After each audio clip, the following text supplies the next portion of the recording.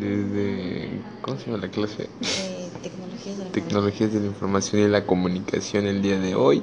Y tenemos a una invitada especial de literatura latinoamericana. Ella se llama, ¿cómo te llamas? Me llamo Karen y muchas gracias por la invitación.